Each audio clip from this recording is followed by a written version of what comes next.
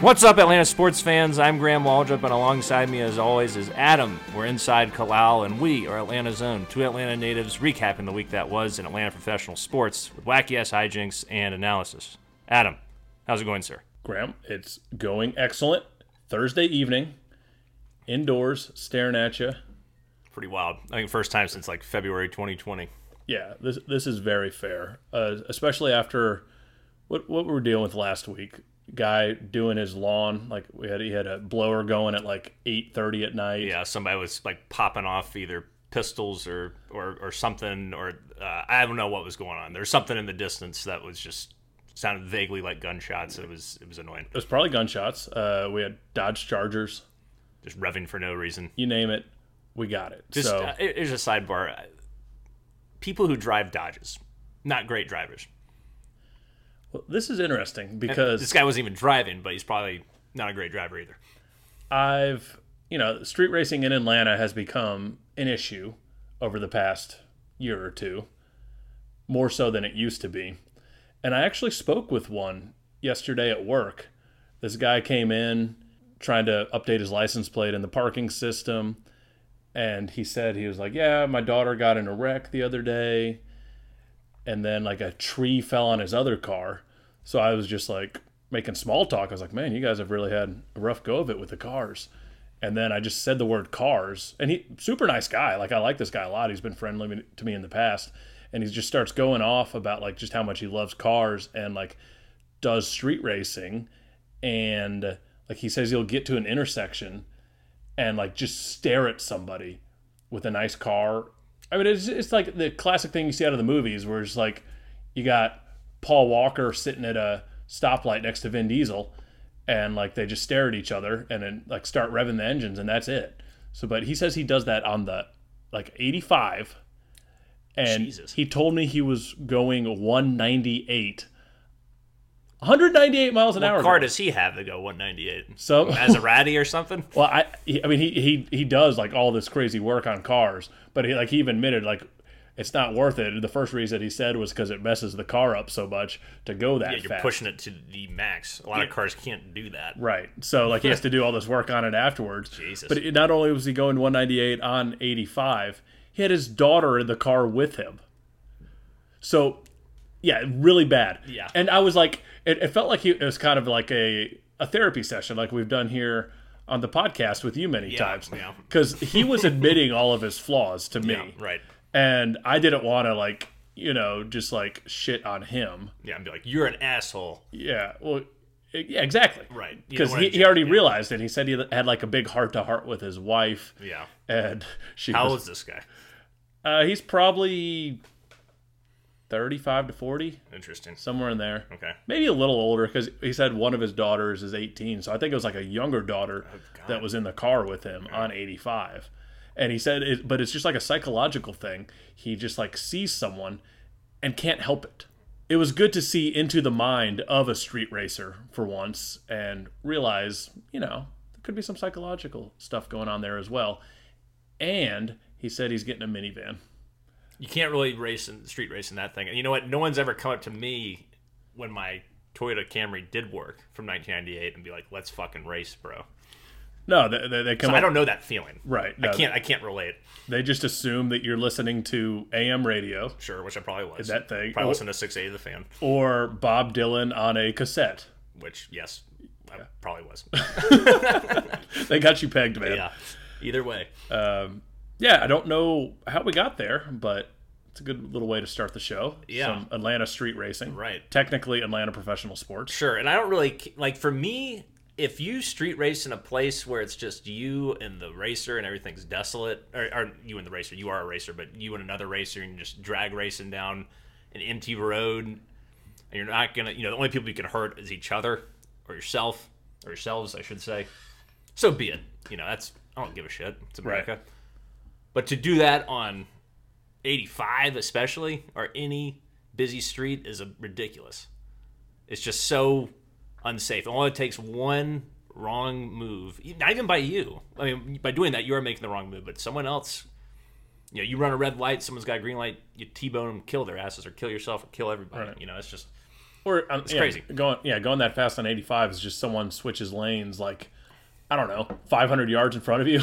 Yeah, you're going to be on their ass in a second, especially Yeah. if you're going 198, you are in some badass rigged up sports car. Yeah, so if some poor bastard in front of you is driving a 98 Toyota Corolla, listening to 680 The Fan on AM, Going 45 miles an hour on the interstate. and you make a lanes change because you got to get around someone who's on the side of the road, you're screwed. Yeah, it's all over now. Yeah. Baby blue. Yeah. Jesus. Yeah. That's a hell of a thing. Yeah. It kind of sounds a little like how the Braves were playing in their first series, Adam, against the Phillies, except the Braves were in the Toyota Corolla or Camry, and the Phillies were in the Maserati. Indeed. Braves got swept at them. Did we? Yeah. I didn't know. Didn't look good, but we've been down this road before with this team. We've been down the road before with also this iteration of the team, right? I mean, it was 2 years ago when we got swept by the Phillies and everyone was like, oh my God, it was the year they got Bryce Harper and blah, blah, blah, blah, blah. We all know how that turned out. Phillies sucked. We won the division. And I still hold that mindset. Like, I don't think the Phillies necessarily suck. There's still 158 games to play for the Braves or whatever the hell it is, 156. Who gives a shit? There's still, well over 150 games. Yeah, it's April 8th. Yeah. I was not worried after watching any of those games. Sure, you get frustrated as a fan, and especially when the offense isn't producing, when you know guys are capable. Guys like Ozzie. Ozzie finally woke up yesterday during the doubleheader, but he has just been taking bad hacks, bad approaches at the plate. But you also, it still felt like this team has been kind of in spring training mode all over the place. Not just the offense, but the defense a little bit to a degree. Ozzie has missed some plays that normally he would make. You got the bullpen not being as sharp as they normally are for the most part, even though some guys have been sharp. But it's been a frustrating start to the year, Adam. Team still looks like they're sleepwalking, even though they swept that doubleheader yesterday. Not totally encouraged with what I've seen so far, but I'm not worried either because we know the caliber of players we have on this team. We know this is a very tightly knit clubhouse. They're not going to panic. They've been here before. They know how to win.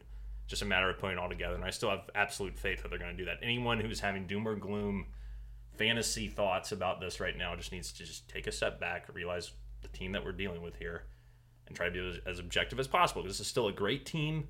They're going to put it together. And hell, they just won a series. So, let's see how the rest of April plays out before we start freaking the fuck out about where the Braves are at right now. Yeah, I think Braves fans are in okay spirits after yesterday. Like, sweeping that doubleheader against the Nationals was just massive. Because let's talk Phillies series first. Yeah. Fried threw well in game one. He did.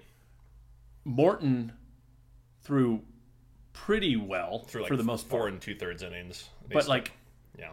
you see what you have in Charlie Morton. Yeah. You're not upset by that effort. And then Smiley was game 3, correct? Yeah. And even though he wasn't, he still gave up a couple of hard hit balls, still struck out 8 guys, still only gave up 2 earned runs. And overall looked pretty decent. Had, solid velocity on his fastball for a guy like him. The hook was working. He was fine.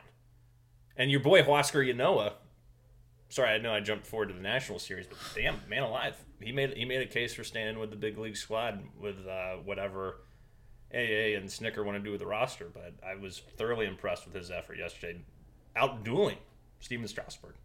To be accurate, it wasn't Smiley that threw game 3. Ian Anderson threw game 3. Oh, Smiley was the first game against the Nationals. the first game against the Nationals. Right. Either way, Smiley looked okay. Yeah, he looks fine. So, point is, until the Fried start, all those guys went 5+ innings. We can see that starting pitching is going to be a strength. And bullpen was pretty good for the most part. It's not like it was like the Phillies series 2 years ago. We just got buzzsawed. Right, and we also blowout games. We didn't have our good starters going. Right, so you can understand the offense kind of being in spring training mode for a little bit. So the bats woke up in Washington, as we saw, and as you were saying, Huascar, that was a huge early season start. He was only supposed to go, I think, 2 innings or something, and he went 5 or 6. I can't remember exactly. 5 innings, 68 pitches. Yeah, pretty much went pitch for pitch with the great Steven Strasburg. Yeah, I think he pitched better than Strasburg. There was more to me, and I was, the unfortunate part about yesterday's games was during work, so it was like I was watching, but I wasn't, I couldn't like be fully dialed in watching every pitch and analyzing scenarios and stuff like that. But I swear to God, I mean, like I after the first 2 innings, I was like, this guy's got it. He's on cruise control, looks really fucking good, commanding his pitches. His curveball, or off, I don't know what his breaking pitch slider. Is it a slider? Yeah. It looks like a slurve. It's tight. It looks it's like, very tight. Yeah, it looks like a combination of a curveball and a slider with the way it moves, like the slurve, as I mentioned. But whatever the hell that thing is, was moving, man. It was really. It looks vastly improved from last year. Good pep on his fastball too, and just, I mean, I'm not saying you give the guy another turn in the rotation or anything like that, but maybe you do. I don't know. Like, I mean, we've talked about how Snickers said, like, this is not going to be a traditional 5-man rotation. There are going to be times when the guys take a start off or maybe 2 starts off. He's the guy you plug in there. He's earned that spot so far, for sure, in terms of being like the first replacement pitcher, solely based off this performance. Dave O'Brien and Eric O'Flaherty had a great conversation about him today. So I'm not going to pretend this is my original thought. Right. But just the fact that, like, if Yanoa were a first-round draft pick for the Braves, people wouldn't stop talking about this. But about him, like he looks better than a Kyle Wright has ever looked. Yes. Or a Bryce Wilson, except for that one game. Because he competes. Like, Noah's first time out there, this guy's competing. He's not scared. He doesn't have, like, the Sean Newcomb or Fulte, like, mental, like, just looking scared out there. Yeah. Like, that's what, the first time I saw him pitch, I was like, dude, this guy, he's not scared. Good mental makeup. I remember there's a game when he pitched last year where it was very much a kind of spot start sort of thing. Our rotation was in shambles last year. There's no secret to anybody. He was pitching. He gave like 4 runs over like 5 innings. Same mental makeup. You wouldn't know the difference between if he was giving up 10 runs or if he was pitching a shutout. I mean, yeah, the guy is razor sharp in terms of his mental strength. And I think not to mention he throws 98. Yes. And I think, and he's in his, like I said, that off-speed slider or slur, whatever the hell it is, looks great. So it's like, he's a guy that could factor in potentially into your plans this year. I look forward to seeing what else he can do. I want to talk about the elephant in my mind, Adam. Maybe not the elephant in the room, but the elephant in my mind of Luke Jackson. Heart Attack City with this guy yesterday pitching against the Nationals in that 2-0 victory. Isn't that every Luke Jackson appearance? Yes, walks 2 guys, gets out of it. He has a 0.00 ERA, but his WHIP is 2.25. And for those that don't remember what WHIP is, it's walks and hits per innings pitched. That is a horrible WHIP. It is an atrocious WHIP, particularly for a reliever. So, once again, Luke Jackson is what he is. Can we please bring up Jacob Webb and stop this charade? And we keep seeing Luke Jackson so far and through his first 6 games. Well, the Phillies game, he wasn't really pitching a high leverage situation, but the Nationals game he was. And I don't want to see that anymore. Can we please stop this experiment? I don't really give a shit if Luke Jackson goes somewhere and becomes an ace pitcher. Jacob Webb has been fantastic. Please bring him up. What if Luke Jackson has like a sub-3 ERA with a super high WHIP, and that's just who he is as a pitcher? But eventually, one of these days, Adam, and we've seen it with Luke, when you have a high WHIP, it will bite you in the ass at some point. The hits, the walks, everything. Last year was really 2020 was really the only year it got away from him. Like normally, he's always done this with the walks and getting himself into jams, but he gets out of them. But but eventually, like, it's painful to watch. It catches up with you, and it caught up with him in 2019 after he had the month and a half, 2 months of great performance. We saw how dog shit he was near the end of the season, how dog shit he was during the postseason. We'll see how dog shit he is during this year if he keeps pitching in high leverage situations. Well, yesterday we didn't have many options. No. In the second game of a doubleheader. Particularly when Fried only goes 2 innings. Like, who could have ever imagined the 3 pitchers in a shutout, granted 7-inning shutout, right. But thank God for those 7-inning games. Hate that fucking rule, man. Dude, we needed it so much yesterday. I hate it. We would have been screwed. Hate it. With Fried only going hate. 2... Graham, that's not productive conversation to just say hate. I understand you hate it. Everyone in the world understands you hate it. Like that like you're like a 6-year-old crying about it over there. But do you not admit that for the Braves yesterday, that was huge? Yeah, it was beneficial, sure. Like, that was supposed to... The second game was supposed to be the bullpen game, but the first game really was, with Fried only going 2 innings. Mm-hmm. But to have Yanoa, Luke Jackson, and then Sean Newcomb closing out the game. Who had that? With Pablo Sandoval being the hero. Again, Like, He hits a 2-run bomb on opening day, and then hits a 2-run bomb in the game yesterday to give the Braves a 2-0 lead. He's been clutch, man. He looks down. I'm telling you, his approach at the plate is great. He's both those at bats. He worked the count like crazy. Saw at least 6 pitches. professional hitter. Yeah, like he has justified this move by the front office and Snicker to put him on the roster. Yeah, it's not often your decision immediately looks genius like Right. this. And let's hope that this, obviously, we can't expect a 2-run homer every time he comes up to the plate, but let's hope he continues to come up big. And we talked about this during the season preview last week, how his last full season in the major leagues, he had a 500 plus slugging percentage. He still has some power, and he's proven it so far this season. And from all accounts, he's just been a great clubhouse guy as well. Yeah. Like fits right in with everything that we had going before he came in last year. And remember the story during the playoffs where he's like getting up, dancing on a table, just like keeping everyone loose. Yeah. Because he's been there. He's won 3 World Series. Yeah. So to have a guy like that taking on a bench role and just like showing the younger guys, hey, it's okay to be a pinch hitter, a bench player, because it's about the team.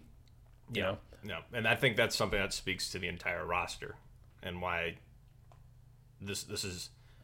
And there's a great article David O'Brien wrote, once again reference DOB in The Athletic, about just the makeup of this roster and how they're, after the 4-game losing streak, there's no one calling each other out off the record. There's no back talk. There's no he said, she said, I blame this person for us losing. Any of that stuff. It's like belief in what they're trying to do. And Anthopoulos also talks about in the article how much he puts stock into clubhouse chemistry now. He was saying that in the year before, I think the Blue Jays went to the ALCS, he was like, we won 83 games, we were decent, but we weren't good enough. And I remember watching the Orioles when they won the division that year celebrating on our field, and Adam Jones, Orioles center fielder, was carrying this Orioles flag all around the field, and everybody was just like loving it. And I was like, holy shit. He didn't say holy shit, I'm paraphrasing him here, but he was like, clubhouse chemistry mattered. He went out and got people that would produce clubhouse chemistry, not just that would perform on the field, and that partially led the Blue Jays to winning the division that year and facing the Royals in the ALCS. So he's taken that attitude from Toronto and put it into Atlanta. And the Braves have always had a good clubhouse. I don't think you ever hear about the Braves having a shitty clubhouse, or if there is a clubhouse cancer or something like that. I was thinking about B.J. Upton. Yeah, I was going to say. Well, you got B.J. Upton with his bad attitude, but think about that 2013 team still won the division and went to the playoffs. So it's like they still performed pretty well. It's like the Braves have always been able to make the clubhouse work. But the good news is that now we're seeing results. We got to the NLCS last year. That's a reason why we shouldn't worry about this slow start. They're going to get it together. And when we saw the Braves hit 4 home runs against Max Scherzer, granted they were all solo home runs, but the offense is starting to wake up. Even Ozzie Albies, who went 0 for 16, woke up in that game yesterday, that second game against the Nationals. Dansby Swanson got a big base hit late in the game that set up the Pablo Sandoval home run. He did that with 2 outs. It's going to be fine. We're going to be good. This is a damn good team. How about Ronnie, man? He's locked in. Oh, yeah. He's made some adjustments that he's excited about. He's lost weight. He's even faster than he used to be on the base paths. Yeah, two stolen bases, I think, in this series against the Nationals. He looks in midseason form already, and like Ozzy's been bad so far. Freddie hasn't done a ton. No.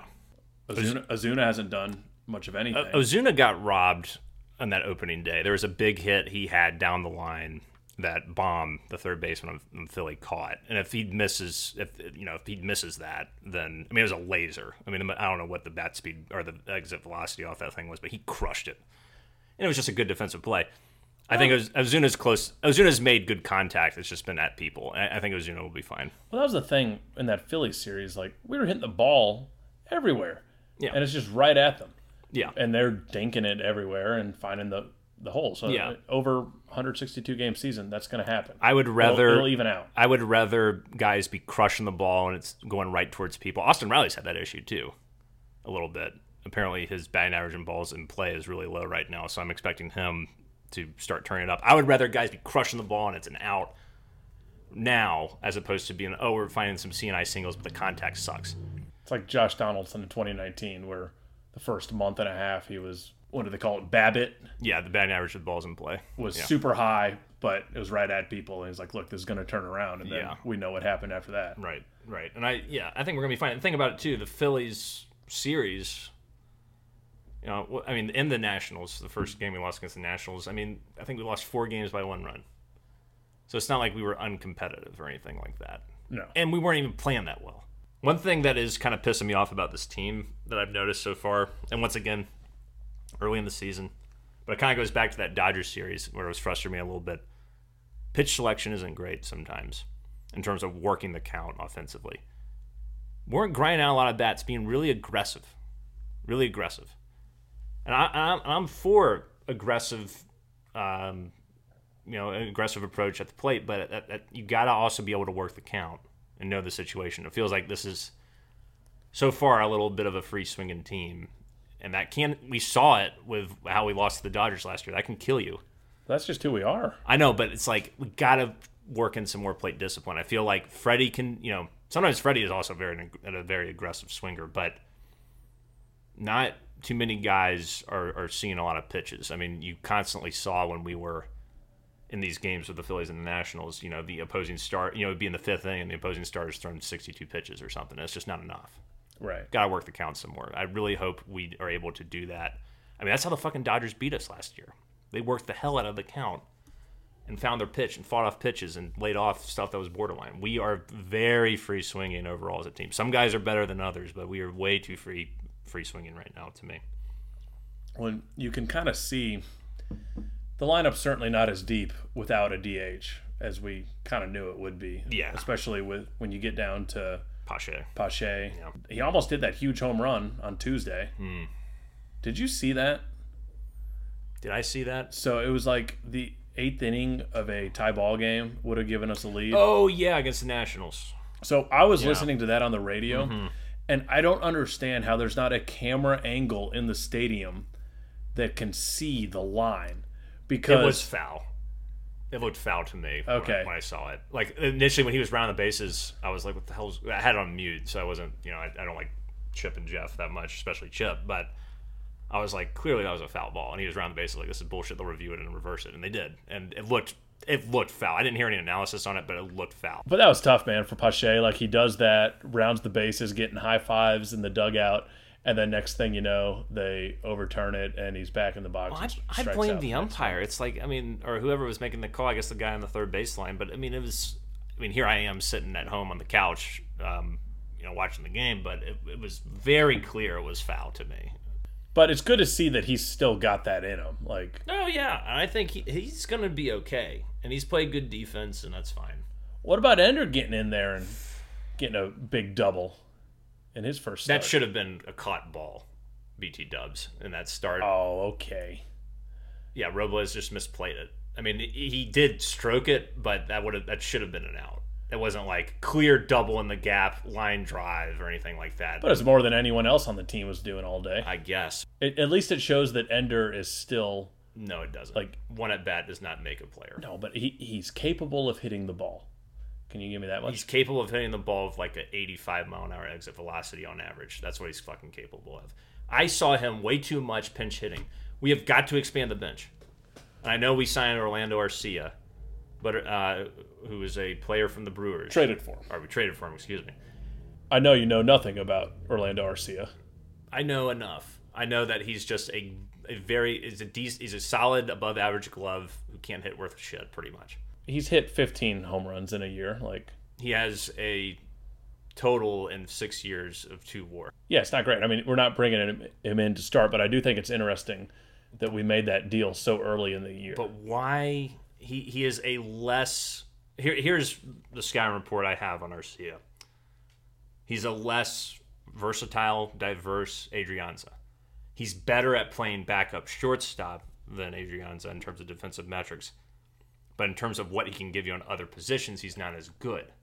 And their hitting's about on par with each other. Maybe he's a slightly better hitter. Doesn't make sense to me if Adrianza is the guy who won the job out of spring training to bring Arcia in at this point. I don't get it. Arcia has a much better... I mean, this guy started 58 out of 60 games last year for a playoff team. He was a top prospect in the league. I understand top prospects flail out, but this guy was a hometown favorite Like, the people in Milwaukee are sad that they made this trade. And we gave up Chad Sabaka and Patrick Weigel. Like, no, that's what I'm saying. This is great. Like, it's an Anthopoulos steal. I don't understand at all. Like, Weigel might still have a little potential to be something, but, like, we know what Chad Sabaka is. Yeah, I mean, he has a 3.3 career defensive WAR, which is very good. It's above average. But what does this mean for Adrianza?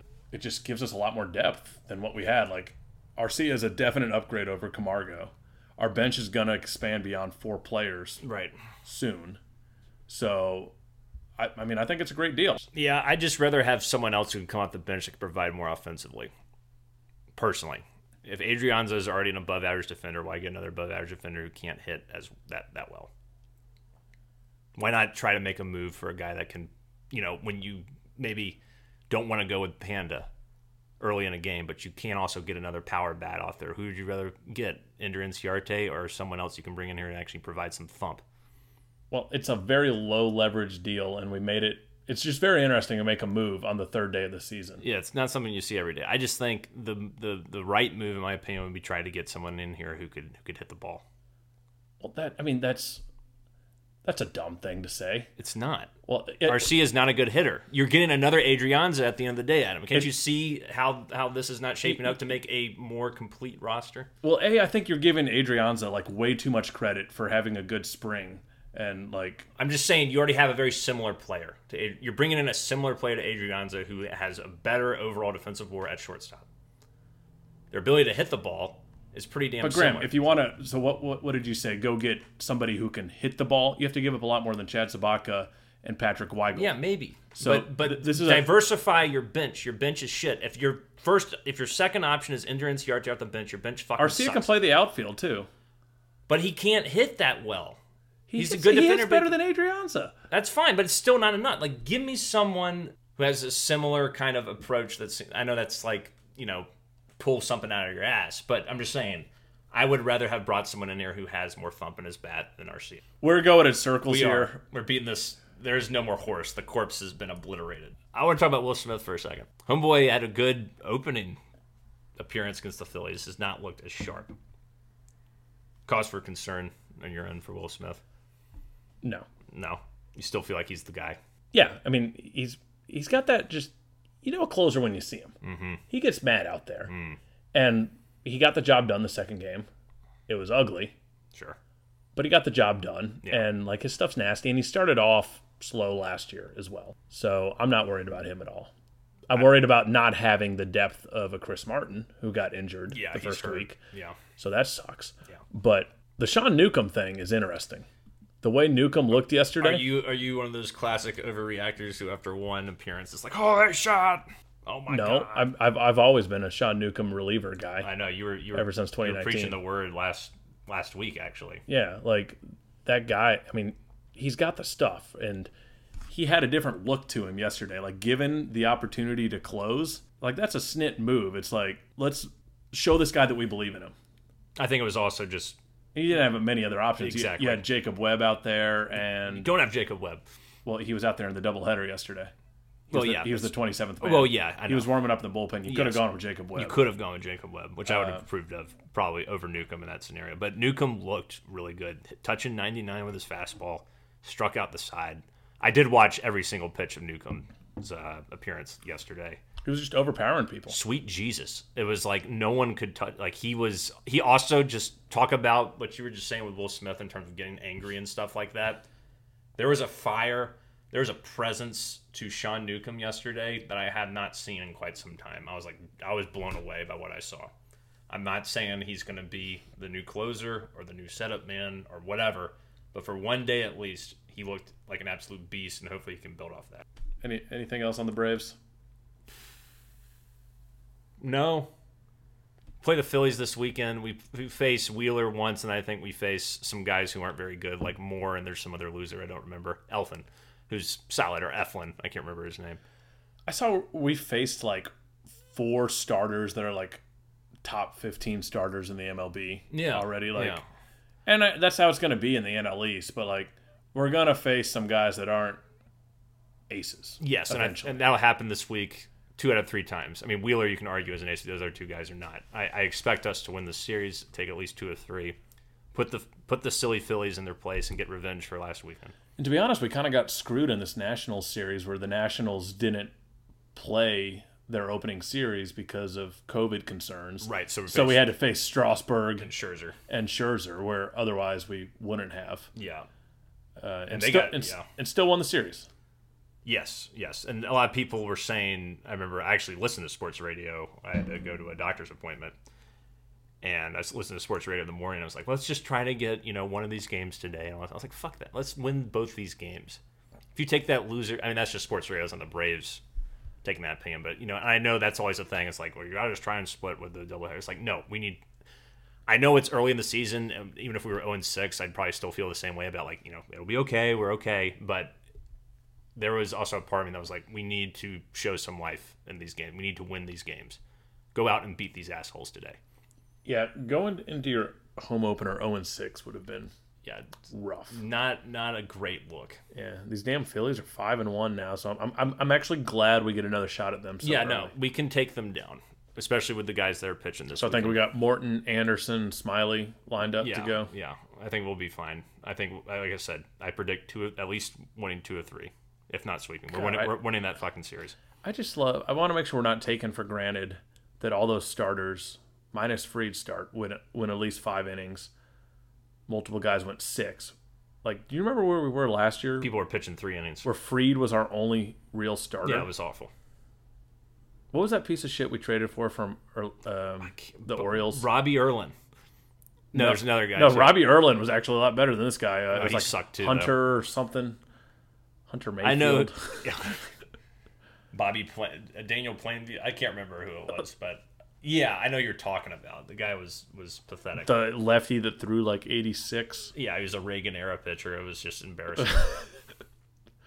He's throwing to Bob Horner out there. Jesus. Yeah, that was yeah. Our rotation's in a much better. Sure, spot. A lot of users are going crazy because they probably know who this guy was. And yeah, it's a simple. You idiots! It's that's a dumb thing to say. That's a dumb thing to say. It's a simple thing that we could Google, but we're not gonna. That guy's out of our. Not to be like former Orioles pitcher who went to Braves and trade 2020, and I'm sure it would come up, but fuck it. No. Yeah. Not worth our time. All right. Moving on from that, I think there's not really much else to talk with the Braves. As we mentioned, big series against the Phillies this weekend. Let's take these bastards down. Let's sweep this thing. Or at least win 2 or 3. All right, Graham. Let's talk about the Atlanta Hawks. Ooh, Mr. Hawk. You here? Nice. The Hawks, Graham, survived the brutal West Coast trip that we've been talking about for like weeks. They came out 4-4, which was pretty fantastic in my eyes. They ended the trip, a win in San Antonio and then a win in New Orleans, which is awesome. So that kept us around 500 and then is back home. And despite losing John Collins, we've still, we're 1-1 on the homestand now? Yeah, and I think in 4th place in the East overall. And shot the lights out against the Pelicans the other night. The team went 11 for 11 3-point range solely in the quarter. Lou Williams is fitting in well. And I know they got blown out by Memphis last night. I actually watched that game. They looked good for a half and then just sort of fell apart. But I think, a lot of that, you don't have John Collins, you don't have Clint Capella. It's hard to win with the way this team is constructed without those guys. Those are the guys that hold the glue together on defense in particular. We're missing like 4 of our best 6 players. Yeah, and DeAndre Hunter's out. Yeah. And Cam Reddish is still out. It's ridiculous. Out. Yeah. I think we might see a Chris Dunn sighting this week, which would be fitting. We play the Bulls, his old team, tomorrow night. Maybe that'll be his appearance.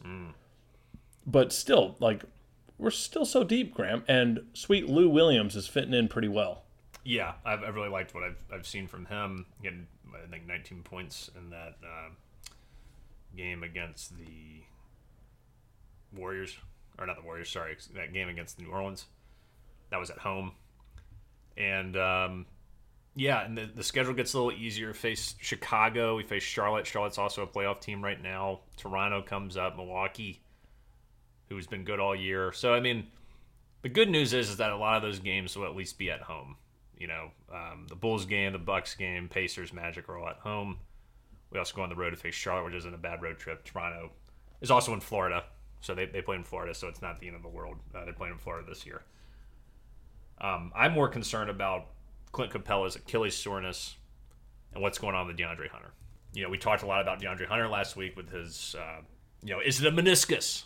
Is it a bone bruise? No, don't get into that, Dr. I know, Graham. I'm just saying, though, but what else is going on with DAH right now? I have no idea. He had another non-surgical procedure on his knee. So where does that put him? When is he going to come back? No one really knows. It's certainly concerning. But I'd say Bogdan is really feeling his flow right now, and it's fine. I just think if we're going to win a playoff series, we can win a playoff series, I think, without DeAndre. We cannot win a playoff series without John and Capella. Or Capella. Yeah. I think both those guys have to be instilled in the lineup for us to be able to compete in the postseason. Yeah, in that game last night, we were actually competing. This is the game against Memphis. We lost 131-113. And we were competing in the first half pretty good. Yeah, I think we shot 8 of 12 from 3 in the second quarter.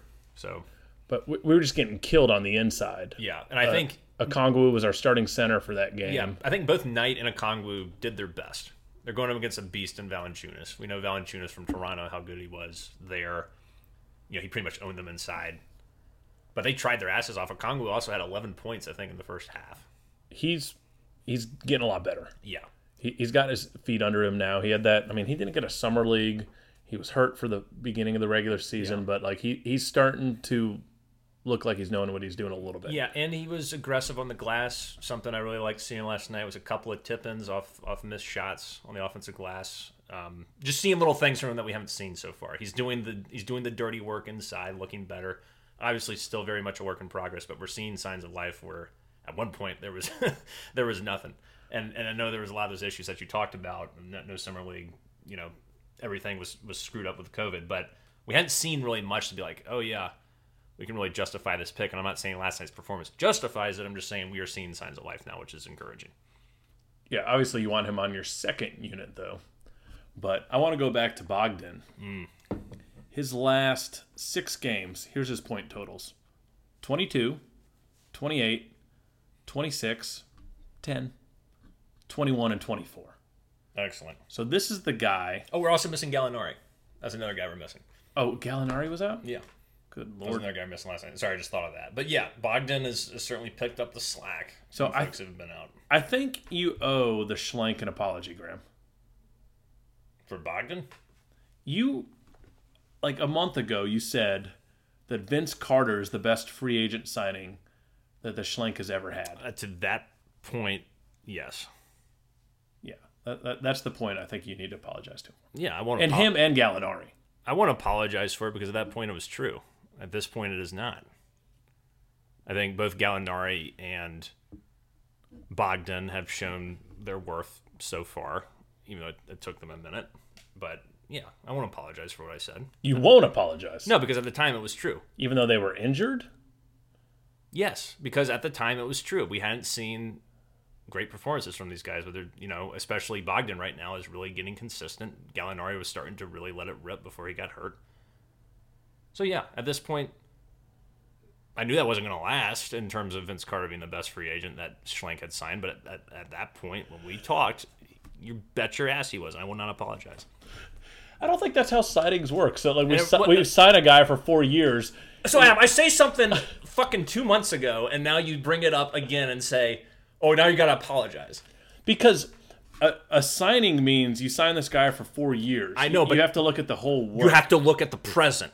At the present, that was the truth. So if Bogdan has a bad game tomorrow, no, Vince is back up to the best signing? No, not at all. So did you look, Graham, did you compare Vince through his first 6 games with the Hawks to Bogdan with his first 6 games with the Hawks? I'm just saying, through 2 years of Vince Carter, he was probably the best free agent that we had. So you give Vince 2 years, but you only give Bogdan 6 games. No, the jury was out. The jury is not out on Vince Carter because he is retired. The jury was out on Bogdan and Gallinari. How am I going to say anything when they haven't played that well or haven't played at all due to injury? So say this year he had signed the same age Vince Carter at the same time he signed Bogdan. And Bogdan was better than Vince 6 games in. So is Bogdan the better signing there? I'm just trying to get your mindset out. So here's my mindset. I'll explain it one more time for you, and I want you to really listen.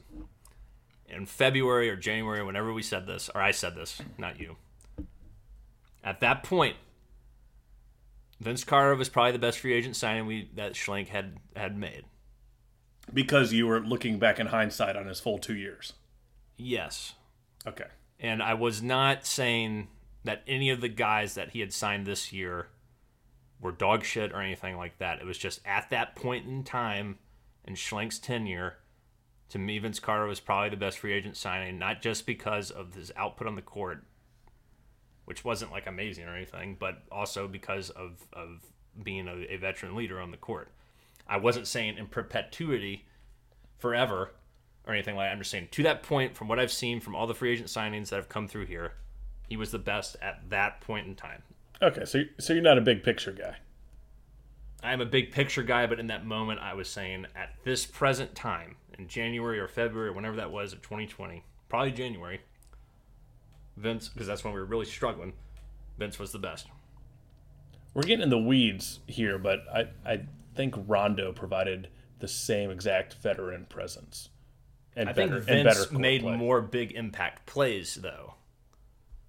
Like when he was 40-year-old ass was dunking over people every once in a while and making clutch three-pointers. Every once in a while over 2 years. Yeah, I would take that over what Rondo... You were the anti-Rondo guy. I am anti-Rondo. Yeah, so what the hell are you doing? But the Schlenk turned the Rondo free agent signing into Lou Williams. Yeah, and Lou's been really good. In my mind, the Rondo signing is better because you get Lou Williams out of it. I can see that opinion. You're not getting Lou Williams for Vince Carter. But if you compare what Rondo did on the court versus Vince, I would think you would agree that Vince provided not only the veteran shit, but also actual production on the court more so than Rondo did. Yeah, Rondo sucked except for like 3 games. Yeah, so I just like to hold you accountable for things. That's fine. If you can remember, we can talk about this stuff. Like I say a lot of things as well. Sure. I was about to call them dumb things, but then I'd be calling yourself dumb. No, I was going to be calling your statement dumb okay, again, and I didn't want to do that. That's sure. just rude. We're better than that. Yeah, right. We're better than that. Well, let's talk about Nate McMillan. What's he, 15-6 overall, including those 2 games he filled in for Lloyd Pierce? Something like that? Somewhere in the ballpark. Well above 500. This team just plays better under Coach McMillan than Coach Pierce. I think the track record is large enough. We've had a big win streak. What was it, 7 or 8 games in there too as well? 8 games. 8 games. Yeah, I mean, so here's my question to you. I think you got to see how the rest of the season plays out. But, if we... Well, actually, no, I won't say that. What do you want to do right now with Nate McMillan? Gun to your head, someone says you got to make a decision about him. Are you going to open the coaching search up in the regular season, or are you going to say he gets the job? Well, if we're thinking small picture, like Vince Carter in that moment type thoughts, like if you're saying right now, what do you do, Adam? Mm-hmm. There's a gun to your head. So yeah, what do you I'm do giving right him a contract. Okay, yeah. But I like to think big picture, which I know the Schlenk does as well. Uh-huh. And you got to see how the season plays out, see what we do in the playoffs as well. Like, that's what you want to see. I would agree with that. If we show something big in the playoffs, and I think this McMillan thing is going to be a Snitker situation where, players are going to be lobbying for him to stay. Mm-hmm. And if that happens with McMillan, especially if your stars are lobbying for the coach to stay and he had success and, improved, it's pretty much the exact same situation. That team Snit took over was garbage, and we showed heart and fight at the end. And we were really bad under Pierce. I'm looking at the schedule right now. I was just trying to see when McMillan took over, and I saw 4 straight losses. I was like, okay, that's the end of the Lloyd Pierce era. And then 8 straight wins. It's like, okay, that's the beginning of the McMillan era. Right. There's something to that. So, gun to my head, Graham. Nate's our guy. Give him a 2-year deal. 2-year deal. Okay. What do you think about, let's say we had the same injury situation. We're missing Gallinari, we're missing DeAndre, missing JC, missing Capella. And let's say we go to the playoffs and lose in the first round, but the team is trying. Would you still say he should be the coach? I mean, unless there's I don't know who else would be out there Right. that would be a better option than him. I don't. We're not going to do another project coach. No. You got to go with someone proven, knows how to win in the NBA. Like, it's shown that these young guys respect that. And if these injuries are like that, I'll still go with them. Right. Yeah, I would agree. I think We haven't seen this team healthy once all year. It's crazy. yeah, it really is. And I think unless there's some colossal, just absolute CF of just beyond anything we can imagine of this team just like losing like 18 games in a row or something down the stretch or whatever many games are left, I think you got to make him the full-time coach. Yeah. I don't think you're going to find anyone out there. Because think about this. If you bring in another coach, you have to build up a whole new system. You get all of these new assistants. You get all, it's just like we got to have some stability with these young guys. And we also have to get results. And so far, Coach McMillan has gotten a lot of results out of this young squad through a lot of adversity, a lot of injuries. He's got to be your guy. You're going to have to, if you bring in someone else, this isn't a situation, I don't think, where it's like Mark Jackson with the Golden State, when he was coaching Golden State in the early days of Steph Curry and Klay Thompson, where it was like they were decent, but they didn't take that next step until Steve Kerr came in. This isn't that situation. This team is still trying to find their way, and McMillan is helping them do that more so than Lloyd Pierce, I think, ever did. Maybe that's a little hyperbolic, because I think you got to give Lloyd some credit for the development of some of these guys because it's under his stewardship. But we are seeing results in the court at a high level for the first time in a long time with this franchise. Yeah, it would literally have to be like a Steve Kerr wants to come to Atlanta or a Doc Rivers. Then so be it. Right? Or like if Coach Bud wants to come back, I would definitely take Coach Bud back. Right. Like that's our guy who got away. But, Yeah. He didn't want to lose for a few years, Right. so that's fine. Right. It is what it is. Yeah. And I think McMillan hasn't been a coach in a while. So I think this is probably great for him to get back into the game. And he's proving that he's a leader of men, and especially a leader of young men. The majority of this team is so young, and he's doing a great job. I loved what he said so the win against New Orleans, that's where we set the NBA record going 11 for 11 from threes in the third quarter. Mm-hmm. And he was being asked about it, and all he was talking about was how terrible the defense was in the first half. And like he was so happy the defense was a lot better in the second half. That's a sign of a good coach. Yeah, it's like 11-11 didn't feel like it, but our defense was a lot better. Right. Like that's what these young guys need to hear. Like, well, it's this thing of like, of having someone who is in charge who can separate, who isn't all sunshine and lollipops even when things are going well, is so important as a leader of an organization, leader as a coach, leader as whatever the fuck. Yep. You got to have someone who can come in here and say, yeah, that was good, but this isn't. And we got to improve that. And that is 100% nail on the head right there. Yeah, so Hawks sitting in the fourth place, I believe, still. Mm-hmm. And, things are promising. We want to stay in that area. We don't want to – they've got this play-in shit this year. Don't want to mess with We don't want to deal with that. Let's stay right around 4, hopefully, and see what happens. So Yeah. it's a good place to be here on April 8th, watching the Braves, caring about the Hawks still. Yeah. It's nice to be caring about the Hawks in April, again, for the first time in like 5 years, 4 or 5 years. When the Braves were 0-4 yesterday, or 2 days ago, I was like, oh, I got a Hawks game to watch tonight. Mm-hmm. Very fair. Yes. All right, Adam, let's wrap it up with these silly Falcons.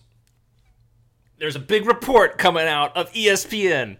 Adam Schefter thinks that the Falcons might move from the 4th overall pick. That is just the biggest fucking waste of a story I've ever heard.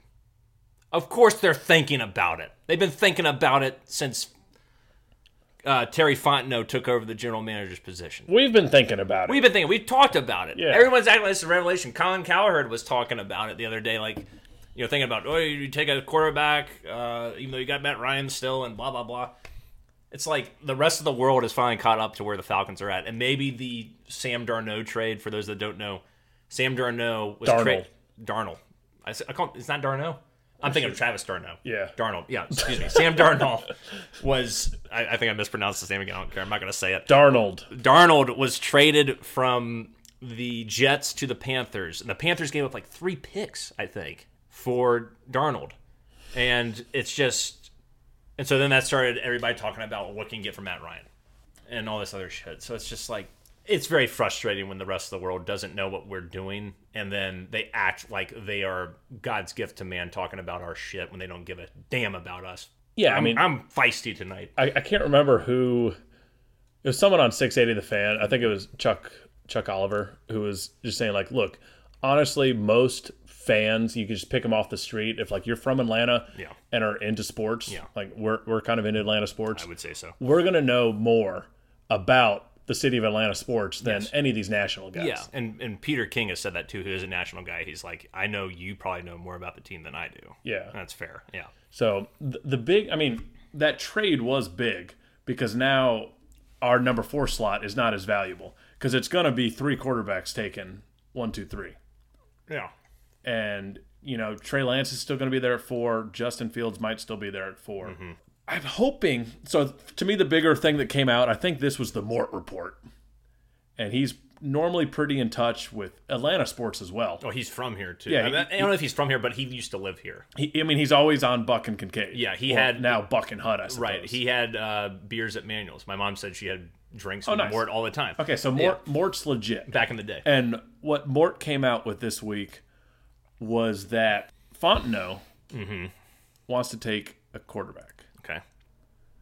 Arthur Smith does not. Yes, I heard this. Yeah. So that's big. You would have to think something like that gets leaked is done to confuse people, I hope. Maybe. To mystify. I'm of the mindset I want my GM picking this team. You know, Arthur Smith gets his say. And he knows he can win with Matt Ryan right now. Well, now we have all these holes. He thinks that he can. Right.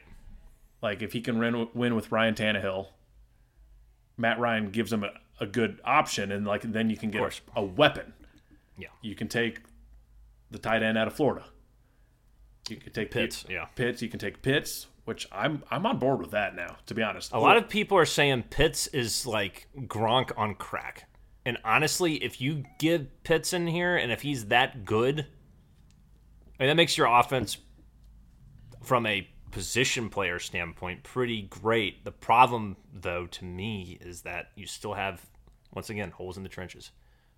I would rather spend not all our draft picks, but the vast majority of the top draft picks in the trenches than Pitts, even though I know he's so good. It's supposed to be so good.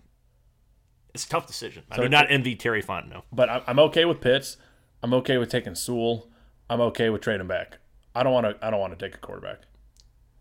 I don't want to take. You can get a quarterback next year.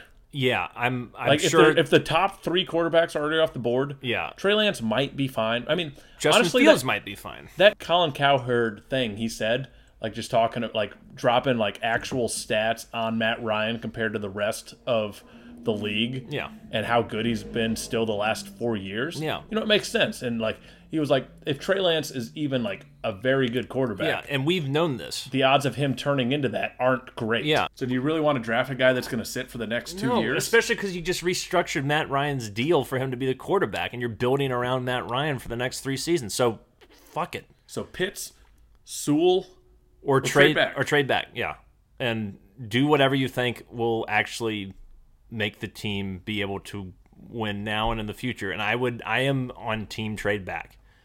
Even though maybe the value, like you're saying, maybe have dropped after the Darnold trade. I do not want to trade with Carolina. I don't think they will because just we got Darnold, but I know a lot of people have been talking about that. Trade with the Broncos. John Elway has been a terrible executive ever since Peyton Manning retired. Trade with him. Fleece him. Get a first-round pick, a second-round pick, a third-round pick for that. Fill out your roster, man, with young, talented players that can take us to the promised land at some point. Here's the thing about Pitts and why he's so intriguing. Graham, these are the last 5 Super Bowl winners. Tampa Bay. Okay. Gronk. Kansas City. Kelsey. New England. Gronk again. Philadelphia. Ertz so good. New England. Gronk. Yeah. So there's a theme there. Yeah, I mean, the thing is that let's also remember how Matt Ryan elevated the career of Austin Hooper. He also took Roddy White to the next level. I know Roddy transitioned well that 1 year of Joey Harrington where he really came into his own. But would Roddy White have had the career he had with Joey Harrington? I don't think so. People need to put some respect on Matt Ryan's name. And it shouldn't take Colin Cowherd for anyone to realize that. Colin Cowherd was also the same guy that said that Matt Ryan is just Andy Dalton without the MVP. So, he can also take a short walk off a long pier or whatever the fucking term is. Anyway, his goal is just to make good radio. At the same time, our goal is to win a championship. And you have to ask yourself, what gives us a better chance? And not even just this year, but long term. Is trading back, does that give us more opportunities to hit on holes that we really need? Or is Kyle Pitts just elevate our offense so much to the point where it's like, this is a freak offense? 2016 levels. Yeah, is this a freak offense even with Mike Davis as your running back who's solid but not great? And maybe you also draft a good rookie running back in the 4th round. I mean, we could have a really great offense here. God, if you draft Kyle Pitts. I have never been more excited for a draft. This is the best Falcons draft. I'm not saying it's going to be the best Falcons draft, but it's the most intriguing Falcons draft since the Matt Ryan draft. Since that 2008 draft. This is exciting. And it's happening at the end of this month. April 29th. Yeah. And man alive, we are going to be having a lot of discussions around then. It's going to be really fun to see what Fontenot does. And like I said before, I do not envy the man. Let's hope we hired a good one. Yeah, I think we did. I trust Fontenot, and let's see what happens. But I think this wraps up this elongated episode of Atlanta Zone. We want to thank you guys for listening to the show this week. We'll see you all next week. Until then, rise up, chop on, unite and conquer, and remain true to Atlanta. Hospitometer Sip. Hospitometer Sip.